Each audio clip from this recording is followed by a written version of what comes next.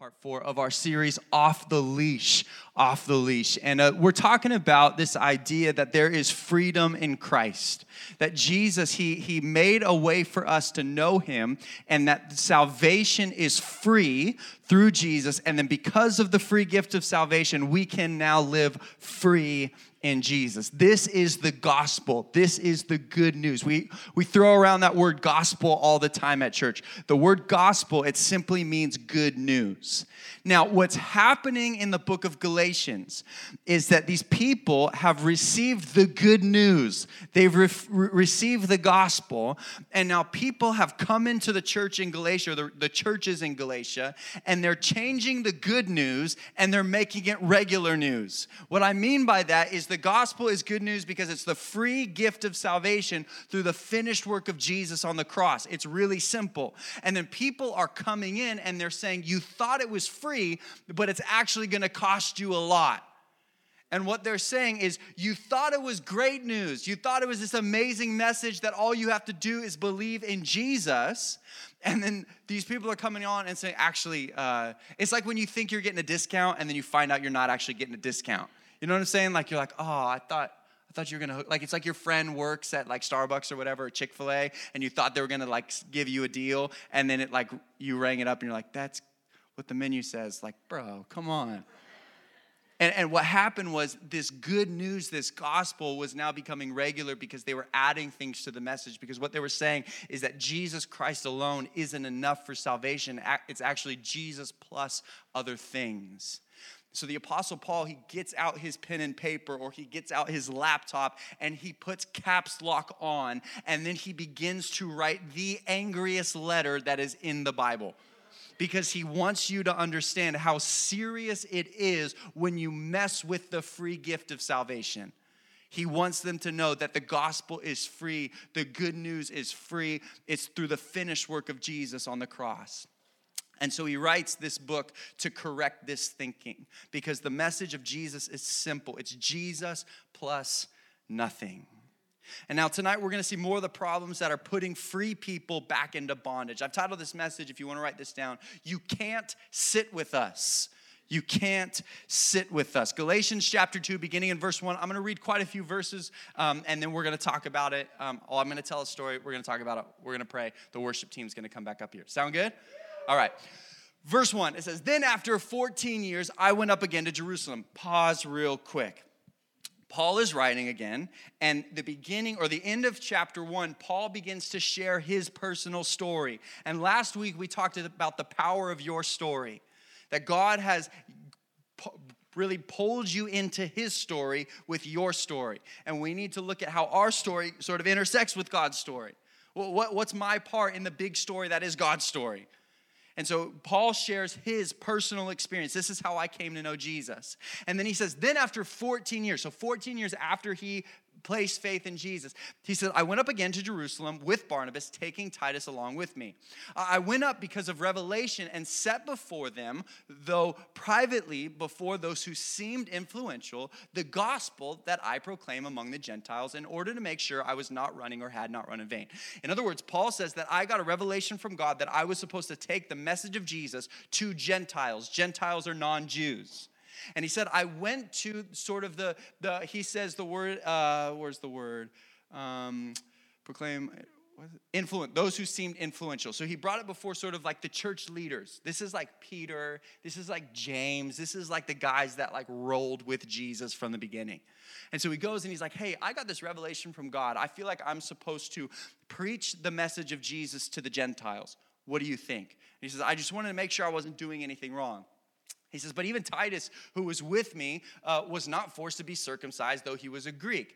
Yet, because of false brothers secretly brought in, who slipped in to spy out our freedom that we've received in Christ Jesus, so that they might bring us back into slavery. To them, he says, we did not yield in submission even for a moment, so the truth of the gospel might be preserved for you. In other words, what he's saying is that Peter and the rest of the guys said, your gospel is cool.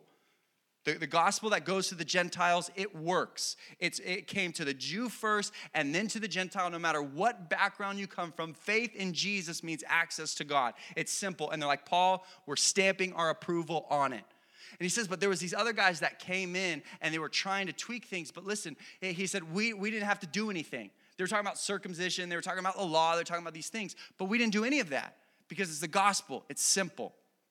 He said, we didn't even yield to it. And then the next verse, it says, and from those who seem to be influential, what they were makes no difference to me. God shows no partiality. He's like, they thought they were something, I couldn't care less.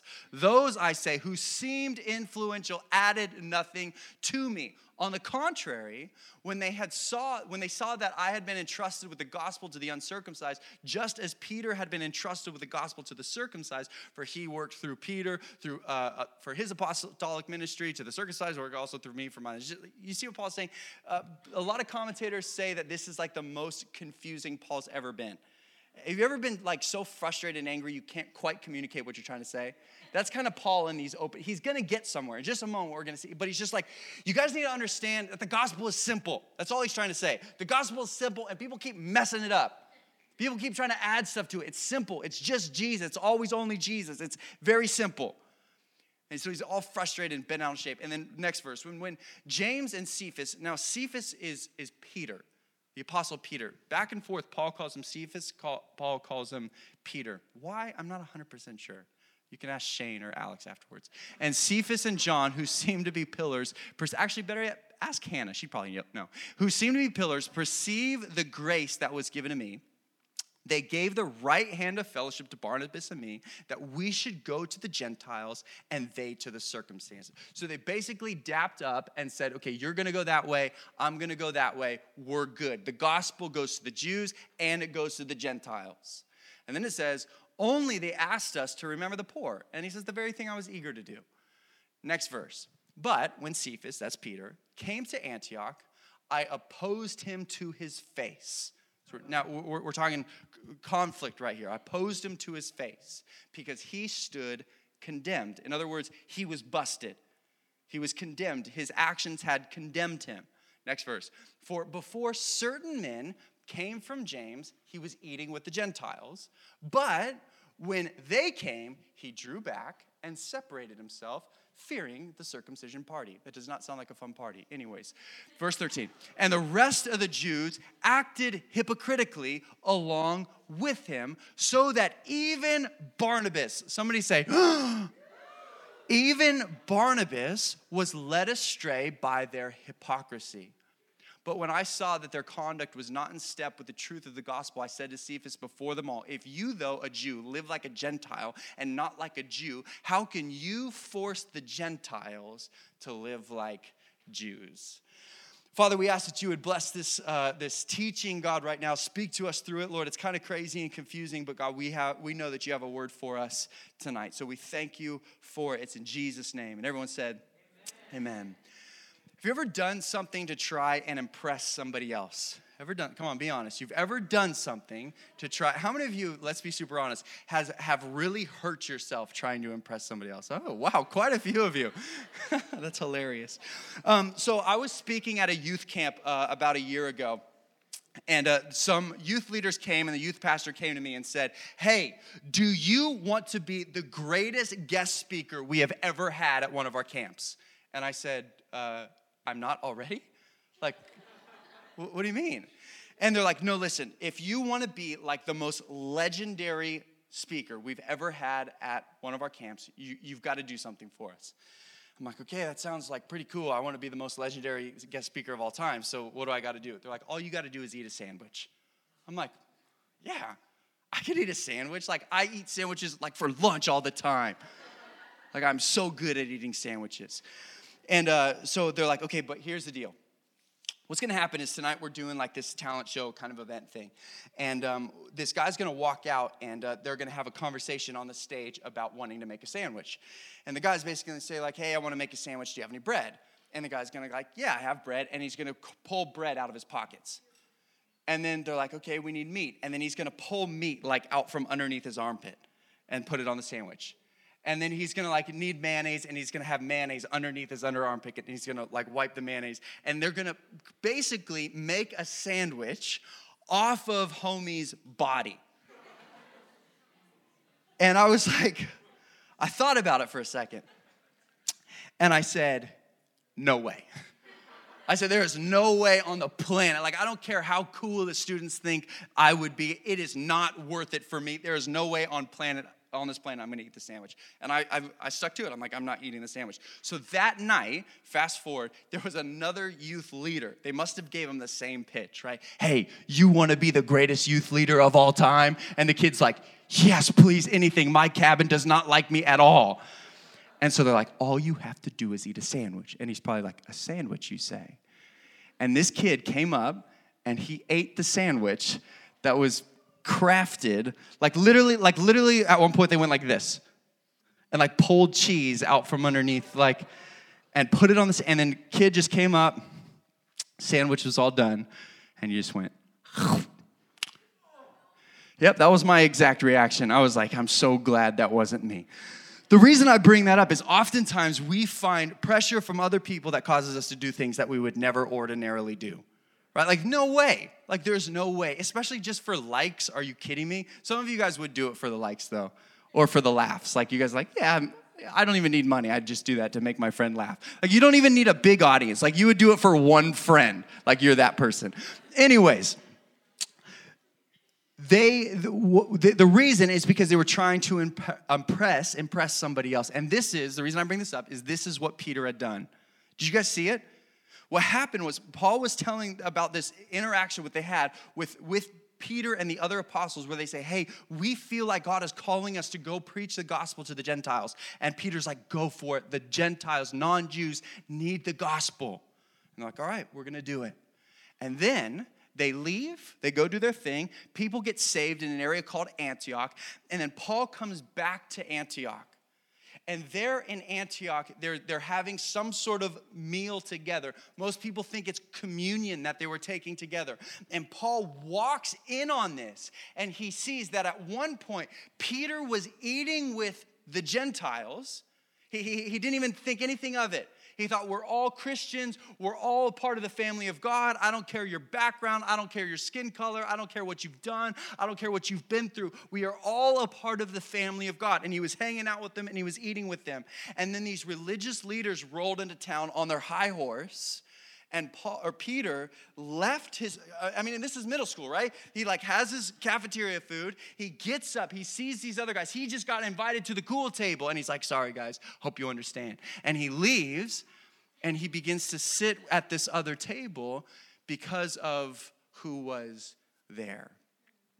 And what's happening is this group of people have created a cultural Jesus. What I mean by that is they, rather than taking Jesus for who he was and believing on him and then adopting his life now as their life, they created their own Jesus. They molded him and twisted him and said that Jesus actually is like this, and they began to follow that Jesus that they created. Rather than taking Jesus for who he is, they created a Jesus that fit into what they wanted. Listen, the gospel is simple. If you believe in Jesus, you will be saved. But they didn't like that. And so what these Jews did, or these Judaizers did, is in Galatia, they created a Jesus that says you have to be circumcised. And in Antioch, they created a Jesus that says you have to eat certain things with certain people. And this wrong Jesus created wrong living. Because listen, wrong beliefs lead to wrong behaviors. If you believe the wrong thing, your behavior will soon follow. And listen, we often find ourselves following a cultural Jesus. Rather than taking Jesus for who he is, we create our own Jesus that fits into what we want him to be. And this allows people to do whatever they want because that Jesus supports it. They created a Jesus that says, do you know what? The Jews, the circumcised, the people that only follow these laws, the people that go to church every Sunday, the people that behave like this, they are the elite Christians, and we'll sit with them. But Jesus doesn't really care for those other guys. Like those ones that aren't looking like me or acting like me or behaving like me. Like they sit over there, but we don't really associate with them, like with those people. We don't really like them. And so we are going to create our own Jesus, and we're going to sit where really this made-up Jesus supports us. And I know it sounds crazy, but we live in a world where people create a cultural Jesus and worship him. I want to give you a couple of our modern cultural Jesuses. Number one, we have life coach Jesus. Life coach Jesus. Life coach Jesus is the God of self-help. Life coach Jesus is the God of self-help. Jesus exists to help me. The reason Jesus is there is because I need help, and he is there to make my life better and to help me be a better version of myself, and that is why Jesus exists. And many people follow this cultural Jesus, this God of life coach, right? That's why self-help books are like falling off the rack at bookstores. Right? It's just like everybody needs self-help, and then there's this whole vein within Christianity. I've called them Christian self-help books because they're just self-help books, but they have like Jesus in it. And it's basically like Jesus wants you to have lots of money, and Jesus wants you to be better, and Jesus wants you to be smarter, and Jesus wants you to be happy. And here are my 7 tips of how Jesus will make you famous on YouTube. And you're like, okay. And what it is, it's life coach Jesus. It's I bring him into my life to help me out. We bring him along to enhance our life. He's an addition to our life that is there for my benefit. It's Jesus is my co-pilot, is the idea. I do whatever I want.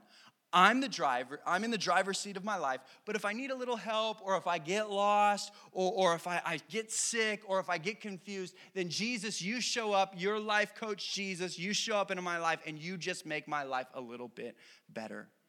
And a lot of people create this Jesus, this life coach Jesus, and then they follow this Jesus. But listen, Jesus isn't a life coach, he's Lord. And listen, he's either Lord of all or he's not Lord at all. Jesus doesn't just show up when you're like, I'm kind of in a bind. Like, Jesus, do you think you can help me out? And Jesus gets off the bench and he's like, okay, I got this one from here. And then he goes and sits back down and he just waits to get called on for the next time. No, Jesus is Lord. There's an interesting story in the book of Joshua where Joshua, he is the leader of the nation of Israel, and they're going into the promised land, and they're going to take a city called Jericho. And the city Jericho was incredibly fortified. There was no way in or out. And so he gets up one night, and he's basically coming up with his battle plan. How are we going to take over Jericho? And he wakes up, and all of a sudden, he sees somebody in the middle of the night with their sword drawn. The person's just standing out there with their sword drawn. And Joshua's like, I'm going to go check that out. I'd be like, I'm going back to bed. This is so weird. And he walks up to the guy, and listen to this. Joshua says, he asked him a question. I think do we have the verse before that? I think I have it. I'm going to go back here. Joshua says this. He looks at the guy with the sword drawn, and he says, are you for us or are you for our adversaries? In other words, are you here to help me out or are you here to help them out? Hey, you're a coach. Are you on my team or are you on their team? And listen to the person's response. He says, no. I love this part because you're like, that wasn't a yes or no question. Are you for them or are you for us? It's either or, not yes or no. And he says, no. But then he qualifies it. He says, but as the commander of the army of the Lord. In other words, what he's saying is, I'm not going to join your side, nor I'm going to join their side, but you have opportunity to join my side. And that's how Jesus works. He's not life coach Jesus that shows up to help you out. He is Lord, and he has given us an invitation now to join his team. But it's not us asking him to, hey, Jesus, I'm going this way. I'm doing this thing. I'm going to live this life, and you're welcome to come along. It's fine if you don't, but I'm going this direction. That's not how it works. That's a cultural Jesus, and it's wrong. It's life coach Jesus. Number 2, we've got country club Jesus. Country club Jesus. We got life coach Jesus. He's there to help you out. But we also got country club Jesus. This is an exclusive Jesus. Country Club Jesus says, unless you behave like me or look like me or sing the songs I like or do it how I want, then you aren't welcome. Country Club Jesus says that you have to get yourself cleaned up and then you can come in. You ever been to a country club? It's pretty strict, right? You can't just like waltz on in there and be like, yeah, I'll have a cheeseburger. Like country clubs, you gotta dress a certain way, you gotta talk a certain way, you gotta spend a certain amount of money each year at their country club. You gotta partake in either golf or tennis or swim or polo or whatever it is they play at that country club. Like country clubs, they are exclusive. There's a membership, and once you're a member there, then you can walk around. You got the right country club t-shirt on. Right? You know how to talk. You know when the time is to show up and like smoke the cigars or whatever it is you do at a country club. But Country Club Jesus says you have to get yourself cleaned up and then you can come in. You have to change how you talk, or you have to change how you think. You have to change how you dress, and then you can come in. Listen, that's not the gospel. That's not Jesus. This is what we call legalism. It is the addition of anything else on top of simple faith in Jesus. The message of Jesus is you can come in exactly as you are. There's no dress code required. There's no skin color required. There's no circumstance that you have or haven't been through that's required. The message of Jesus is anybody and everybody is welcome. All you have to do is place faith in him. It's simple. That is the gospel message. But what tends to happen is people, they like the idea that they can get accepted in, but then people are really quick to all of a sudden become country club police. And all of a sudden, they begin to look around and they go, do you know what? That person's sinning. And do you know what? That person isn't dressing how they should be dressing. And do you know what? I saw that person, they said a bad word. And I saw one time, they were listening, this is going to blow your mind, they were listening to secular music. And do you know what? I just can't allow it. Can't allow it. And what happens is people become monitors to Country Club Jesus. And they say, you have to look like me, and you have to act like me, and you have to behave like me, and you have to think like me in order to be accepted by God. Listen, Jesus loves you right where you're at. The promise of the gospel, though, is he loves you too much to leave you where you're at. There is transformation. There is change. There is what the Bible calls sanctification. But you don't have to fix yourself in order to be welcomed into the kingdom of God. Wherever you are welcomed in. You can have a relationship with him. It is free. That is the gospel. But a country club Jesus says you have to behave like me in order to be welcomed in. And the church in Galatia wasn't a church, it was a country club. People were monitoring the door and saying, are you following all of the dietary restrictions? Let me smell your breath. Did you have bacon for breakfast? That's not allowed. And they were saying that because of their behavior, they were no longer welcomed into the kingdom of God. All right, point number 3. Worship team, you guys can come up here. You guys still with me? All right, we've got life coach Jesus. We've got country club Jesus. And then number 3, we've got convenient Jesus. This is a cultural Jesus. Convenient Jesus. Convenient Jesus shows up when I want him around and when it helps me fit in. This is when people keep Jesus in their back pocket or in their Instagram bio and pull him out when they need to. It is when we behave one way around a certain group of people and then we behave another way around a different group of people. This is what happened to Peter, right? Peter was hanging with the Gentiles. In fact, he thought it was awesome. Peter was amazed because his mind was so close to the scope of the gospel. He thought the gospel was only for certain people. And then Peter actually had a revelation of his own. You can read about it in the book of Acts. But he had a revelation of his own. God spoke to him and said, hey, the gospel's not just for Jews. The gospel's for everyone. And they were like, that is crazy. I just had no idea.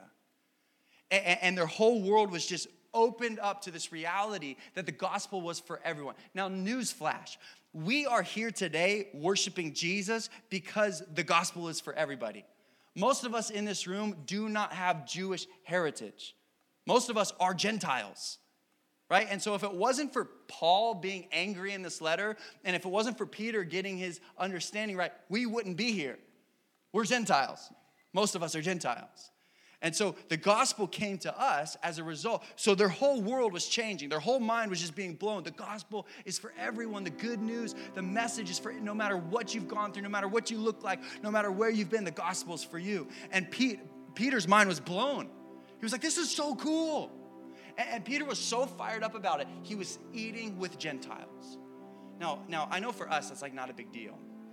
But in their context, in their world, that was a really big deal. In fact, that was one of the reasons why Jesus was murdered, was because he was constantly eating with people that you weren't supposed to eat with. Like, Jesus, what are you doing? You can't eat with those people. And Jesus is like, what? They're people. I don't care where they've been. In fact, one of my favorite stories is Jesus goes to a town called Samaria. It says he needed to go to Samaria. It's one of the only times in the Gospels that Jesus needed to do anything. I needed to go to Samaria. Now, Samaria was people that the Jews hated. They were a different group of people. They did not like him. And Jesus had to go there because there was a woman he wanted to encounter. So Jesus constantly was breaking this mold, constantly doing this. So for Peter to get it in his mind and go, oh yeah, I'm gonna eat with the Gentiles. And he sits down with them and they're like, hey, what's your story? And like, man, I was worshiping pagan gods, or I was seeking just my own personal pleasure, and I was living my life however I wanted it. And then all of a sudden I heard about this Jesus that apparently all I had to do is believe in him, and my sins would be forgiven, and I would have right standing with God, and I would have access into eternity. And there was this promise of a purpose for my life and a calling on my life, and I could leave all the shame and regret that I was experiencing, and I could walk with him. And I was like, that sounds so good. Peter's like, that's amazing. I can't believe that's so cool. And then what's happening is Peter's like getting to know these guys, and like, man, the Gentiles, they're just like me. They're not that different. Like, we're all saved because of the grace of God. We're all saved because of the blood of Jesus. This is so cool. And then all of a sudden, a few weeks later, these Judaizers roll into town, right? You could tell because of the way that they were dressed or whatever. Like, these guys are all prim and proper. They know the law. They know all 600 and whatever laws that are in the Old Testament. You know, they never eat bacon. Are you kidding me? And they come in, and Peter sees them. He's standing there in the cafeteria, right? He's like, oh, I don't know where to go. Like, I kept eating with them, and their stories were so cool, and like the gospel, it was doing all these things. But he's like, these guys are here. And so he goes, sorry, guys, right? And he goes and sits with, and he's like, oh, yes, the law. Oh, bacon, gross. Like lying through his teeth, bacon, gross. And so Paul hears about this, right? Paul's like, what? No, don't you understand that, one, that's not true, and two, don't you realize how damaging that is to the Gentiles that thought it was the free gift of salvation? And I love the language of Paul. Could we pull up, I think it's verse 4. I love this. It says, yet because of false brothers secretly brought in, who slipped in to spy out our freedom that we have in Christ Jesus, so that they might bring us into slavery. These guys come back in and they're free, right? These people had experienced freedom in Christ, and they begin to wrap them back up in chains. They say, you thought you were free, but it's actually not that easy. You thought Jesus set you free. You thought the cross paid it all, but the reality is it paid some. There's still a little left on your tab. You still owe a little bit more. And so, sorry, you got to get circumcised, or sorry, you got to keep the law, or sorry, you got to do this thing, or sorry, you've got to go to church this many times in a row, or you got to have this many devotions, or you got to listen to this many worship songs, you got to do this, and then you'll be a real Christian. And so Paul hears about this, and he's like, no, you can't do that. We can't live like this. But what Peter had done is he says he played the hypocrite. Now, we hear that word hypocrite all the time in church, don't we? Like, we hear, like, that is like one of the words that, especially, maybe you've invited a friend to church, and they're like, oh, the church is filled with a bunch of hypocrites. Do you know what the best response to that is? You are absolutely correct. Do you want to come and be another one? Because it's true. Like, all of us are hypocrites. Now, let me tell you, a hypocrite is not someone who tries and fails. A hypocrite is not someone who tries not to sin and then sins. That's not being a hypocrite. That's being a person, right? I don't want to sin, and I screw up and I sin. That's called being a human being. A hypocrite is not someone who doesn't want to do something and does it anyways. Like for me, I don't really like doing the dishes. In fact, I hate doing the dishes. But can I tell you, I do the dishes every single time we have a meal. And every time I do the dishes, I think there's a million other things I'd rather be doing than doing the dishes. But it doesn't make me a hypocrite to get up and do the dishes even though I don't want to be doing them, right? It makes me like kind of a decent human being. So a hypocrite is not someone who does something even though they don't want to do it. A hypocrite is an actor. Hypocrite is an actor. That literally means to wear a mask. It literally means to put on a performance. It's to be one way around one group of people and then to completely change your face and your identity around another group. And that's what happened to Peter. Peter was like, oh, I'm all for the Gentiles. God's grace is for everybody. This is so good. And then he's like, takes that mask off, puts on a different one. He's like, what's up, guys? It's Gentiles, am I right? And do you know what it is? It's a convenient Jesus. When it's convenient for me, I'll bring Jesus up. Like when it's convenient for me, like when we're in church and like everybody's doing it and like I guess that's what we're talking about, like I'm totally down with Jesus. But then like I leave church and literally take off my mask now, right? Because we make you wear a mask. Anyways, like we leave church and we go out to our other group of friends, or we go back to our home, or we go to our sports team, or we go to our workplace. And what do? We put on another mask. And we're like, oh, I don't even talk about Jesus. I'm not even into that. I don't even listen to worship music. I don't even know what that is. Like the Bible, what? I don't know. And what we do is we put on a mask. And it's when it's convenient for us. When Jesus is convenient, I'll pull him out. And when he's going to put me in trouble, or he's going to make me feel awkward, or I'm going to, people might laugh at me, or what if these people that have more like followers than I do, what if they see, and I don't know if I just don't know. And so many people play this game. Is following a convenient Jesus. When he helps your status or your ability to look a certain way or feel a certain way, we follow him. Listen, here's my last thought. You can write this down. I know I said it was my last thought earlier, but did I give this to you? I hope so. If you want to be free, you've got to be brave. If you want to be free, you got to be brave. You've got to be willing to stand up even if you're the only one standing. You've got to be willing to say, do you know what? I'm going to follow Jesus. I'm going to identify myself with him. I don't care, even if I'm alone, even if nobody goes with me, even if everybody laughs at me, even if I've got to withstand Peter to his face and say, what you're doing is wrong, but I'm going to go anyways because I'm going to follow Jesus with my whole life, regardless of what other people do. You've got to stand up for Jesus, even if that means standing alone. It's not a convenient Jesus. It's an all-in Jesus.